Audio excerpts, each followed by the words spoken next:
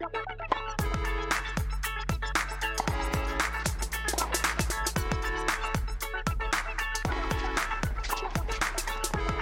take your seats quickly, ladies and gentlemen. Thank you. G'day everyone and welcome to another episode of the Chew and the Bat podcast. My name is Jack and I'm very gladly joined here by one of our biggest guests on the show. Regular casual regular. You're becoming part of the furniture now, mate. A little bit. Gus Bus away, Producer Frey away. I think Producer Frey's overseas still, embarking on his overseas journeys with his missus. Miss Birrell. Miss Birrell and Gus Bus is in Alice Springs. So the boys are away. Swizzle, how you going? Good. I would think this would be the earliest podcast this show has ever done, surely, right? Set the alarm for 5:30 a.m. Doesn't seem right for a podcast. But it is good that we've got the US Open on in front of us here. It is very good in the midst of a Medvedev-Rublev battle. Speaking of which, we've got pretty exciting and big news on the tennis front, which doesn't include the US Open. We'll get to it at the end of the pod. But we're going to kick things off. Obviously, we're in the midst of the semis and quarters on both women's and the men's side of the US Open draw. So, let's kick things off. It's been pretty exciting. It's been pretty all over the shop on the women's side. It has been. I think last time I was on before the US Open, I was kind of saying I expected it to be a bit of a mixed bag. It has been. Bit of a few weird results. Yeah, you picked it right.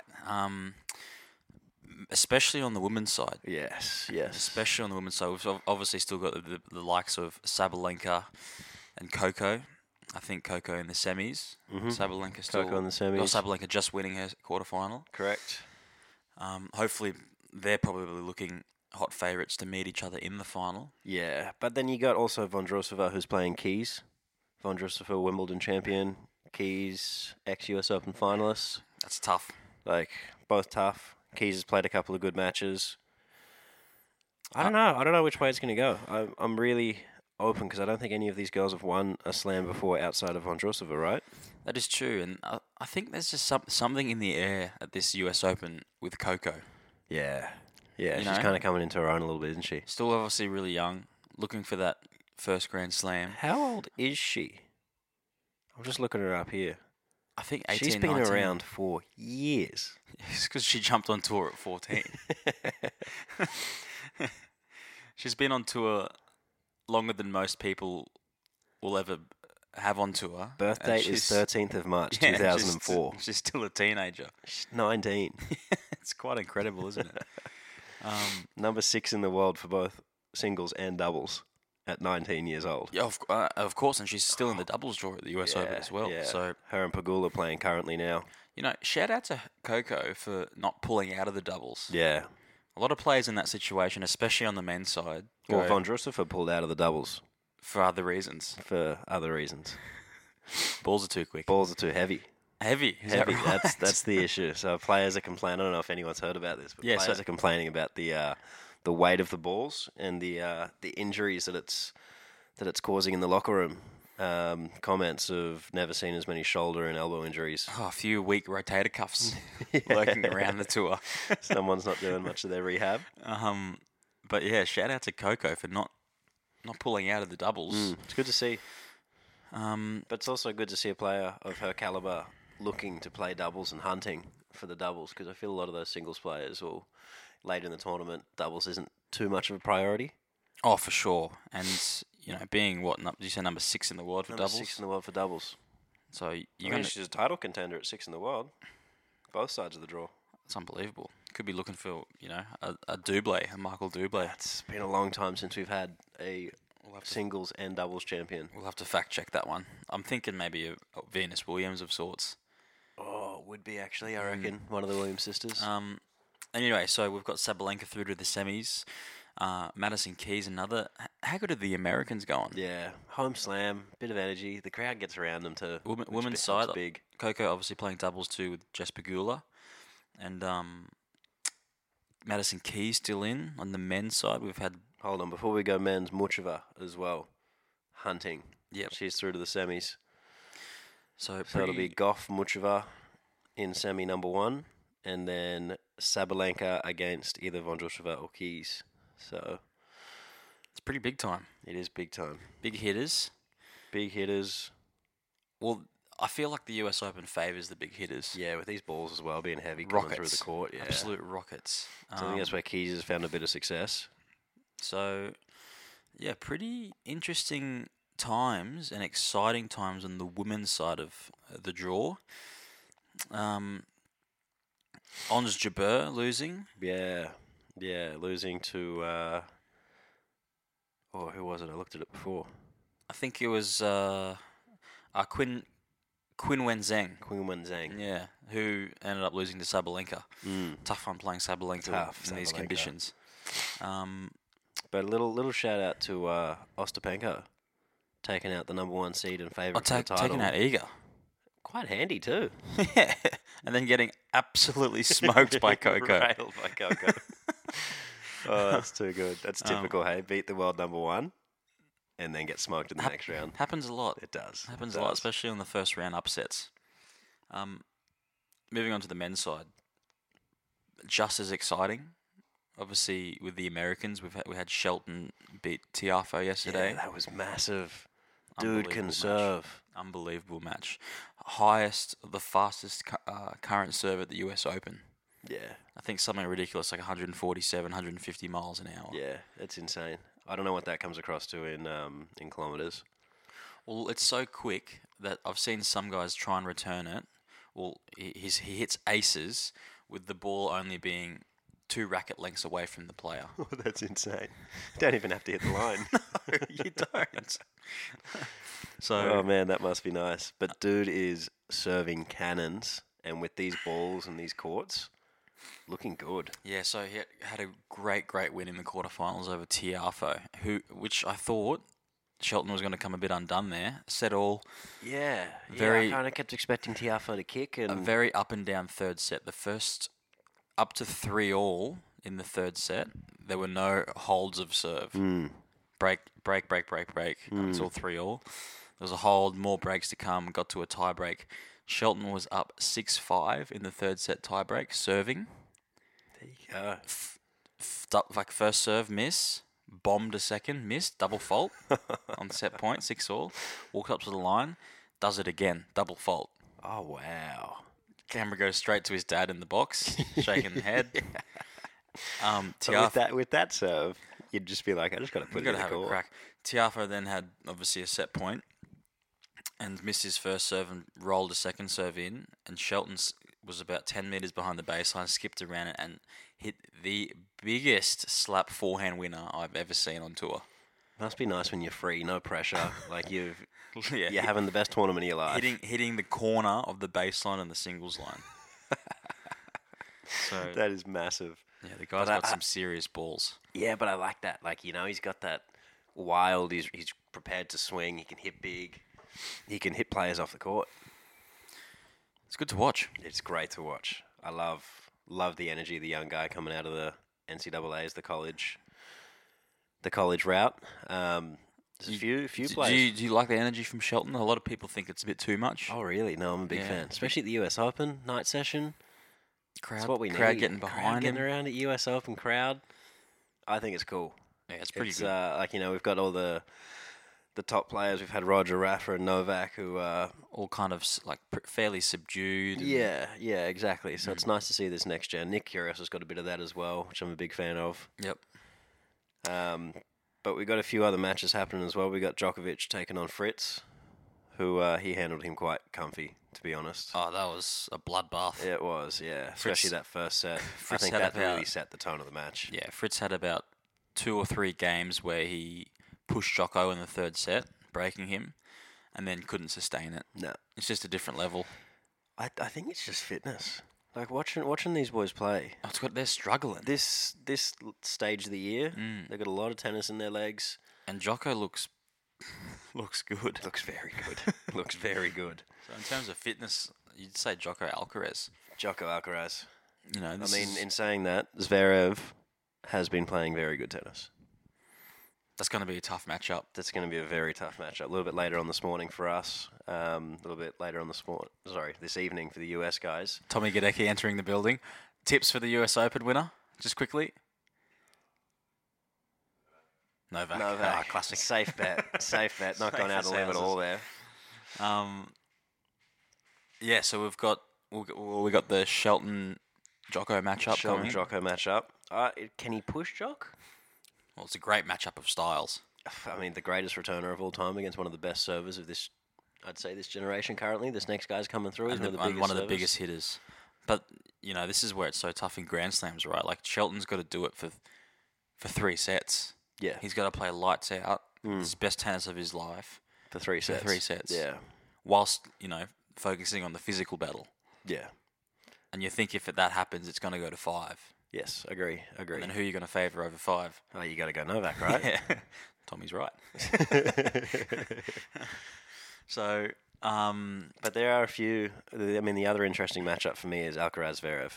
I really like Alcaraz, but I honestly don't know if he can take Zverev. Zverev's been playing really strong tennis. He's been really solid. He's fit as a fiddle. Hungry. Fit as a fiddle. Mate, after doing his ankle in Roland Garros a couple of years back against Rafa, I was watching that match, and he afterwards said, I legitimately felt like I was on top and I had a real good shot at beating Rafa at the French.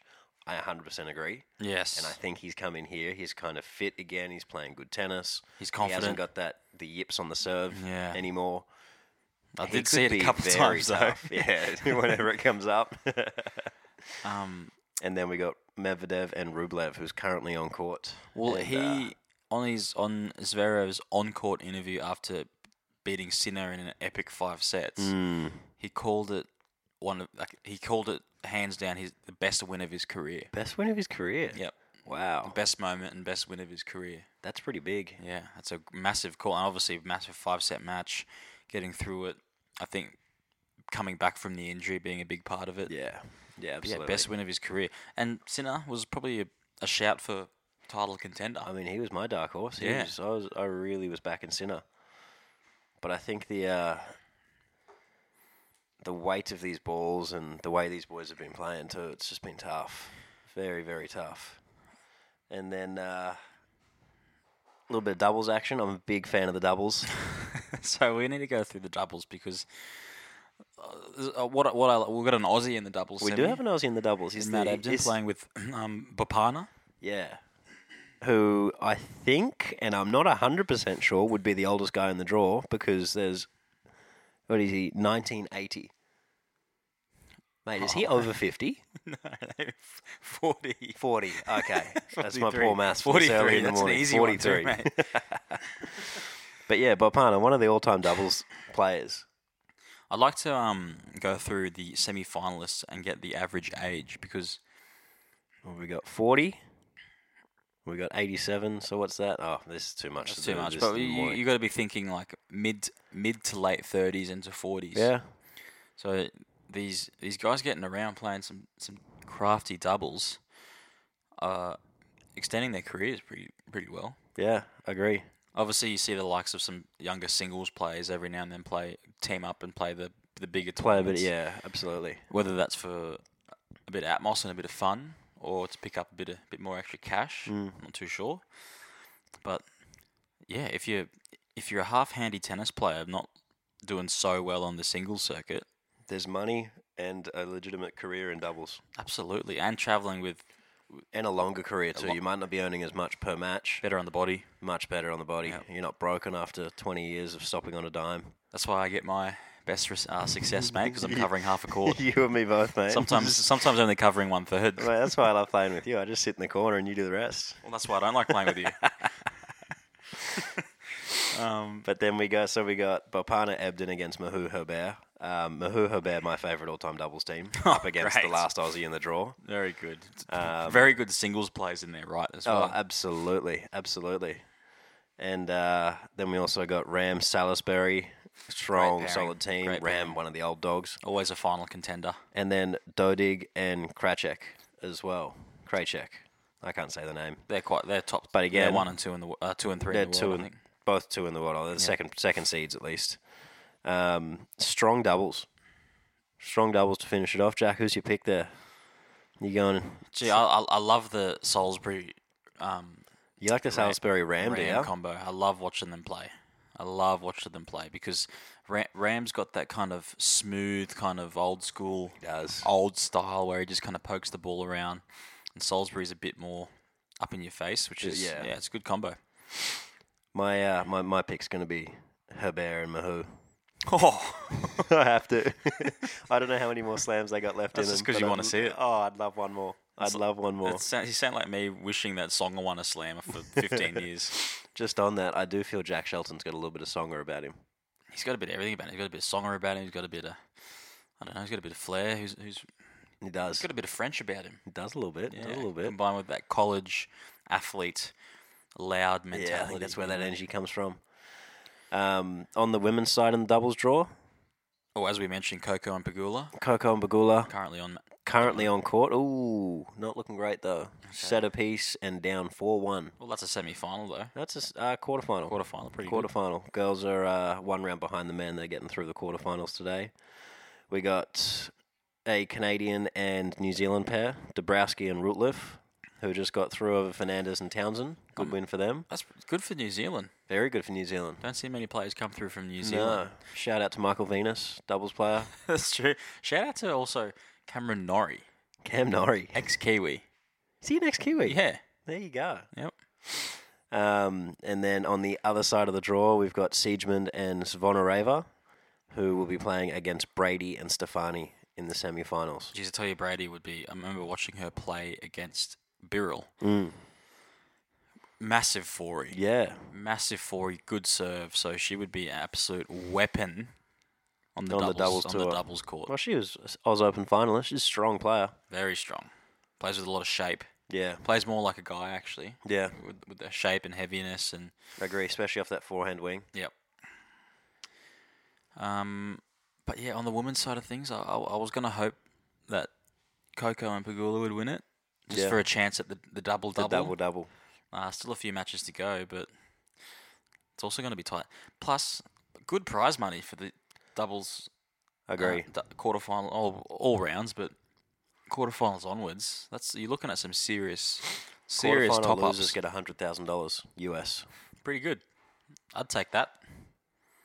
And then winners get $700,000. Runners up $350,000. I guess that's not bad. Is that split? I'm pretty sure that's split. Yeah. But still. That's pretty good. That's your year sorted. Oh, yeah. That's travel sorted. It's travel sorted. And then quick one out to the mixed doubles, which cool little event. We've got a big American showing in the mixed doubles this year. Shelton and Townsend. They still in? Yeah. Playing against Pegula and Krajcek, who are the number one seeds. Pegula? Yeah. Doubles specialist. Hunting the doubles. Solid singles player too. Then on the other side of the draw, we've got Shibahara and Pavic against Danilina and Heliovara. I'm going to be honest, I haven't heard of a few of those names on the other side of the draw there. That's why you're getting crickets from me. But Americans looking like they're probably... Americans everywhere? Yeah, Americans everywhere. That's the semi-final lineup. Well, this is the great thing about the mixed doubles, what I noticed about Oz Open. Yeah. Obviously a lot of Australian wildcards in the event. Mm-hmm.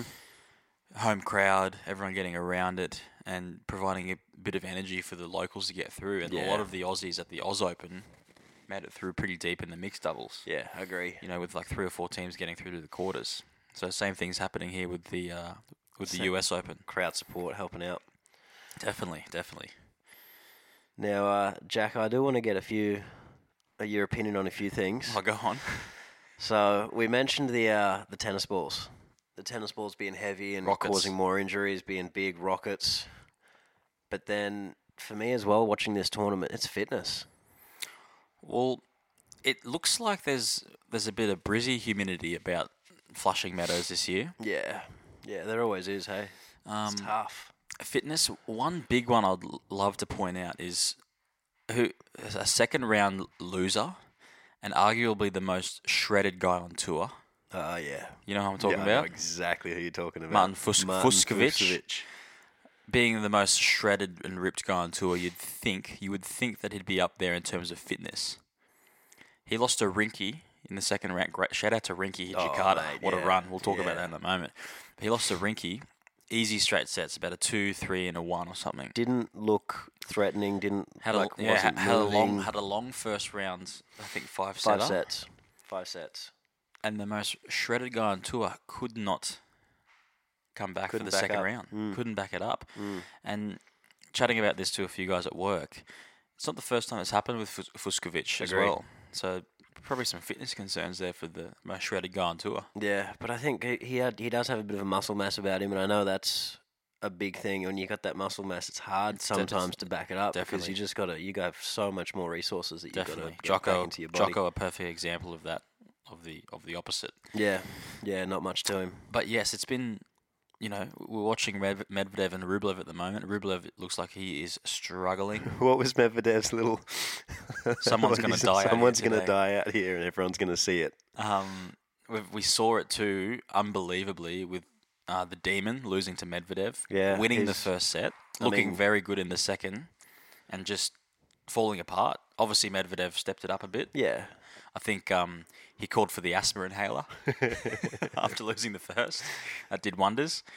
Get the lungs working again. But yeah, someone with, Medvedev called Demon one of the top 5 fittest guys on tour, or most physical guys on tour. Yeah.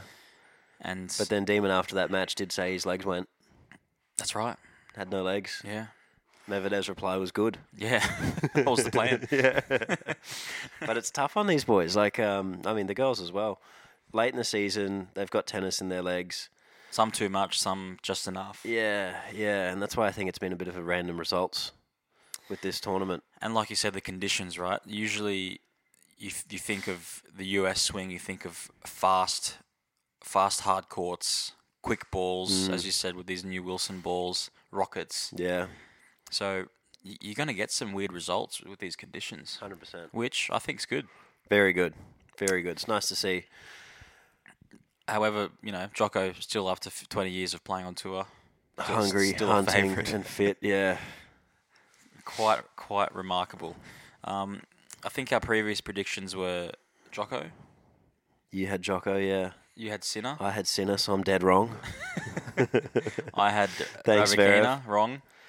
And then I think you said Sabalenka. I think I had Sabalenka. Who she's still in. She's still in. hunting. Still looking. Looking very good.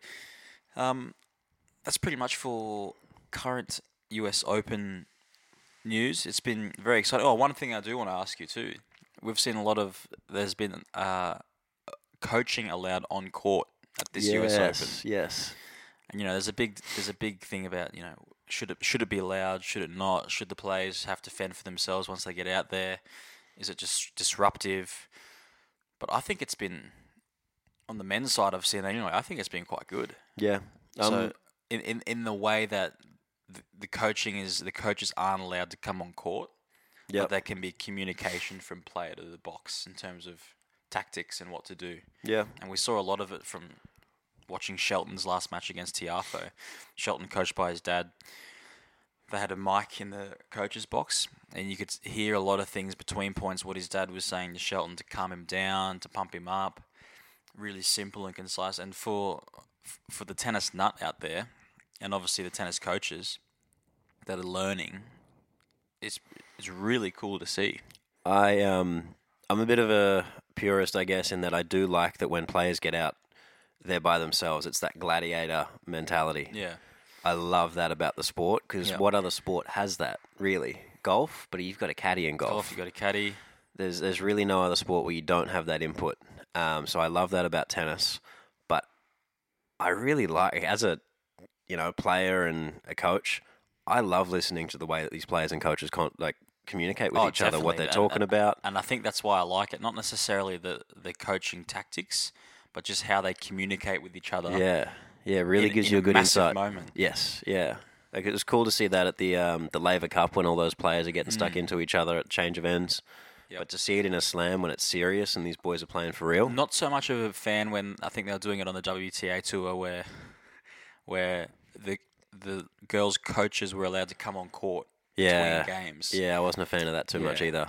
But the interaction mid-game between points with the box, I'm all here for. So yeah, big fan of it as a coach and player. Well, I think it's more entertaining. It's more interaction. You don't usually get to see the players interact with their coaches other than yelling at them. Yeah, Jocko being a berating them. The idea is also that it's going to produce better tennis. Yes. If you've got a player that's able to liaise with the coach and change tactics and play at a higher level, you're going to get better tennis. You're going to get better outcomes. If everyone's doing it, all power to them. Absolutely. I personally, I would love to see it in the smaller tournaments, 1000s, 500s, and 250s. A bit more. And leave the slams for no coaching. Okay, just from the box. Just from the box. Okay, definitely, but a blanket rule, just no coaching on court. No coaching on court. Between games. Correct. Just a few moments here and there. Yeah. Because sometimes you probably wouldn't want to come on court. No. Or, so that's... Well, and I felt that with the women as well. When the coaches do come on court, sometimes I don't know if it was a good thing.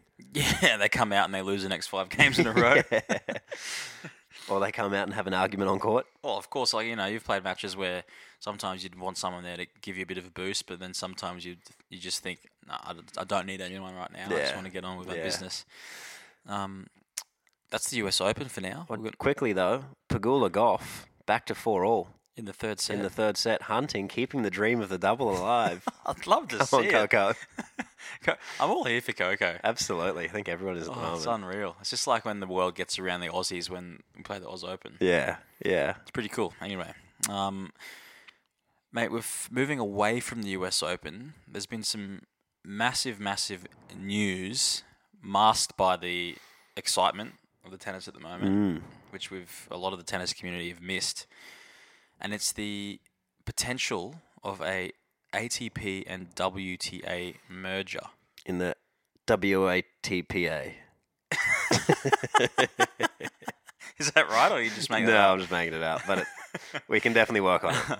We'll spitball. A few years ago, a lot of players called for this. Federer being one of them. Federer, 3 years ago. Said that there needs to be some union created to try and get the two powerhouses together.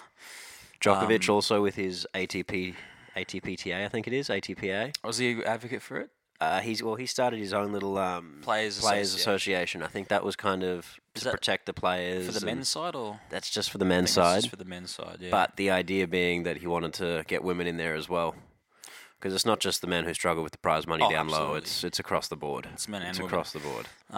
So yeah, I believe at the end of this month, there's been speculation that the ATP boss, Andre Gaudenzi, and the WTA, Steve Simon, plus a whole host of others, other important VIPs, the big dogs, having a meeting at the end of the month in London in regards to the merger. And it doesn't come from player push, I don't think. No, I don't think so either. And it doesn't come from like Federer's comments or what Djokovic is doing, but what it's coming from is a bit of pressure from, of course, Saudi Arabia. Yeah. What the Saudis have done with the LIV Tour and the situation they've created, I think the ATP and WTA have kind of looked at that and gone, ooh. Yeah. Who's next in the firing We've got a line? monopoly currently. Yes. Well, it's a lot of positives and negatives from the golf side of things. Yeah. Obviously creating a lot more money. 100%. Probably more and new fans to the game. Yep. More of the younger kind of beer drinking side of sport. A lot of the players, especially on the PGA side of things, a lot of the players that went to LIV Golf went for a lower, a reduced schedule, more money, at the expense of not playing the big PGA tournaments. However, a couple of months ago, they announced that from the start of, from obviously a lot of pressure from the Saudis, from next year onwards, the LIV players are able to re-sign and get their PGA cards. Oh, okay. So, obviously, a lot of the PGA players that said no to the deal been stabbed in the back here a little bit by the PGA. Obviously, a fair bit of money involved. So yeah, they've opened the door again. Yeah, so it's kind of worked out really well for LIV, and so LIV, the PGA, and the DP World Tour will be operating under one That's awesome. One kind of flag. That's awesome.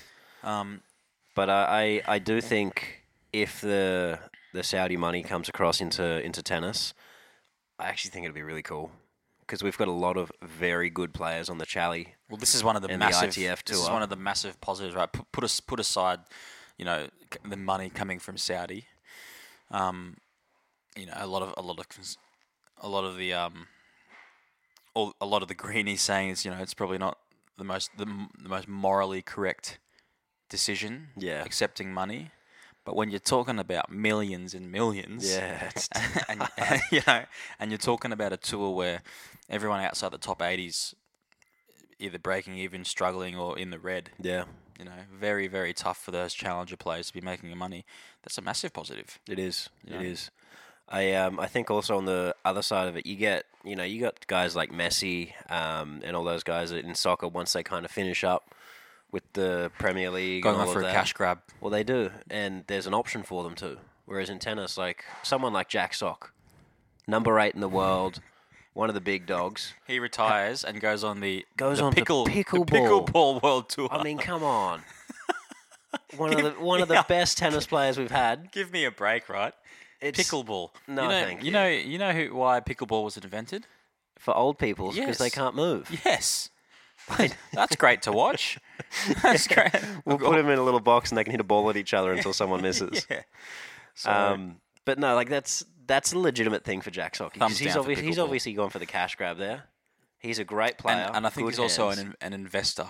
Well, that's it. Yeah. That's it. Whereas if we've got this live tennis tour or the equivalent, maybe you'd get guys like that are a bit older, not looking to compete as much with the heavy schedule, bit of money over there. Definitely, exactly like what's happened in the golf. And then you're going to get guys in the Challenger Tour an opportunity to play against someone like that, Play against one of the big dogs. Not sure how they would set it up, whether they would distribute a lot of money from 100 to 250 in the world. Yeah. I know that the ATP came out with this thing recently, potentially in pressure with the Saudi stuff too, is making everyone up until the 250 a bit more guaranteed coin. Yeah, they need to. And a bit of insurance in terms of injury and whatnot. I don't think it's heaps of money. And reading a few articles, I think it only really affects a handful of people. But it's a start. But if the Saudis come in and throw in another competing tour, that's going to wipe that out the window. It'll be interesting. It's going to be very interesting. Before we do move on, with this, I know the ATP have spoken about on the Challenger Tour, they don't want to increase prize money a lot. No. Because they don't want players playing it for too long. They really want it to be a transitional tour. Yes. Whereas there is the unfortunate situation where some players get there and they get stuck on that tour. They're not able to move up the rankings. They're not able to increase the prize money they get. They spend 5 to 10 years on the Chally Tour, and what do they have to show for the end of it? Not much. They're ranked 170 in the world with 30k in the bank. Yeah. And at in their early 30s. Yeah. So. And then, unfortunately, having to start their professional career again in something else. Yes, or head through to coaching. So it doesn't leave a lot of pathways for them. So I think if there was another tour outside of that, it would give these boys a bit of a pathway, a bit of money, a bit of something that they can do. Absolutely. Because the ATP is not too interested in really boosting the prize money at that level. Okay, and the losers out of this merge. I was reading a couple of articles. Apparently, the ATP tour on average make more money than the women. Grand Slams, it's even, which is great. I think in the US Open in particular, they've been advertising. It's been 50 years of equal pay. Awesome. So in the Grand Slam and top tier level, at your Indian Wells and whatnot, 50 years. It's even. Same time on court as well per match. However, the men make a considerably a lot more money from your 250s and your 500s and your 100s and etc. So what they're a bit worried about is pushback from the male players, because if they were to join together, the ATP and WTA tour, you would assume that they would have to split prize money, right, and make it even, which is fair. Yep. Especially if you're playing 3 sets. And they're worried they're gonna get a little bit of pushback from the male players, of which if you're already getting pushback from the male players when you've merged, and then a Saudi conglomerate comes in, offers a bit of coin, more money. It's a no-brainer for the male players. Yeah. So I think the big losers out of this will probably be the ATP Tour. Yeah, agree. So, yeah. Anyway, it'll be interesting.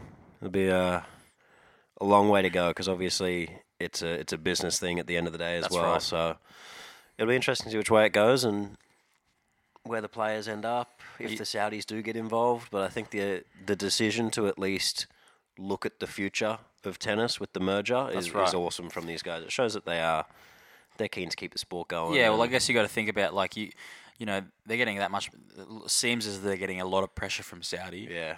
And the only way, if they don't do anything about it, both the ATP and WTA Tour will probably shit the bed. Yeah. With a lot of players. Or at least just lose money. They're going to lose a lot of money. And just go downhill, essentially. Yeah. Or merge, try and form some kind of, massive tour. Yeah. And compete against the Saudis, which is going to be tough to do, but it's possible. Are you calling merge or no merge? I think merge, to be honest. Yeah, me too. I think it's time for a change. Yeah, it's been a long time that the WTA and ATP have been separate, and it's one of those sports where women do have the same pay. Yes. So, bringing them together, it kind of makes sense. Yep, for sure. So, yeah, I'm definitely going merge. I think it's going to benefit. The only people, I think both bosses and chairmen of WTA and ATP are on board. They're hunting, but it's the boards that they need to convince. Yeah, need to convince. So before we wrap up, Jack, I do want to have a chat about the NCAA prize money. Brutal. Scandal at the moment. We're going to touch base on this in a later podcast, but just a quick mention. So players that play for the NCAA that are currently in college, they can't accept prize money. Unbelievable. Well, they're capped to $10,000 per event, can only accept the prize money if it's paid by the sponsor of the event, and the amount that they accept cannot exceed the expenses that they've paid to enter and play in that event. So you're telling me, as a college athlete, if I qualify for the US Open and lose or win first round main, the $100,000 doesn't go to me? No, it does not. You got to forfeit that money. So Fiona Crawley is in that situation. She's 21 years old, American girl. Qualied. Yep. So massive effort. Yeah, awesome effort. So she played through, qualified, played Pavlyuchenkova in the first round. She earned $81,000 US in prize money. Thanks for coming, but not. But no, I had to give it all back. If she takes that money, it completely ruins her eligibility in college. This is an ongoing talking point, not just in tennis, but NFL. In the basketball and all the NCAA competitions about college athletes who are, some of the best athletes in the world. Yeah. And bring in, as you can see from a lot of the home games and college games, hundreds of thousands of viewers, like watchers in the stadium. Yeah. Some college football games getting 100,000 people. Packed stadiums. On that, bit of a detour, but I think it was in Nebraska. They had a women's volleyball game, home game, which exceeded the biggest. It is now currently the biggest live sporting event for a women's sport. Any women's sporting awesome. event. 110,000. Wow. 110 for a volleyball. Imagine the vibe, the stadium. Imagine being in the nosebleeds for that. That'd be so cool. Anyway, but yeah, going back to the tennis side of things, Crawley unfortunately not being able to pocket her first round earnings. No, money gone. Not sure whether it goes back to the USTA or whether she can claim it for her college or whether she can, send it elsewhere. I actually, from what I've been reading, I think the US Open keeps the money, USTA. Right. She takes nothing. The college takes nothing. The whole idea is that these colleges cannot make money from their athletes playing these events, so that they definitely don't get it, and athletes can't make money. All right. Hopefully, it goes to a charitable. Cause. Yeah, into the ATP WTA merger. But it's an interesting rule because you've got, like you said, the college pathway is producing players now, and they can't cash in. Oh, you're stuck a little bit. Well, this is probably one of the only downsides to the college system. Right? I'm sure we're gonna have a podcast possibly next week. I'd love to do one on the college system. A big US college system, because we've seen some very successful runs from the Aussies who are now on tour, well-established players on tour. So it's becoming more and more of a it's a legitimate pathway it's to the a pros. legitimate pathway. It used to be almost a pathway. Now it is. Like, you go to college, you can become a pro player. Well, you're training full time. You're getting a free education. It sounds pretty hectic. Yeah. But you're with a team. You're hopefully surrounded by a good environment. So it's just, if you get into a good college, it's a win-win-win. Absolutely. But we'll get back to that in a week's time. Sounds great to me. Before we go, Jacko, I think we got to do a quick. Who's going to win the US Open? I want to hear your call. You still with Novak? I'm going Ben Shelton for an upset. Ben Shelton for the upset? It's just because I want it. I just want it pretty bad. Alcaraz, it's tough, right? You got Alcaraz playing. Who do we say? He's playing Zverev. Zverev. That's tough. I think I'm going to go Zverev there.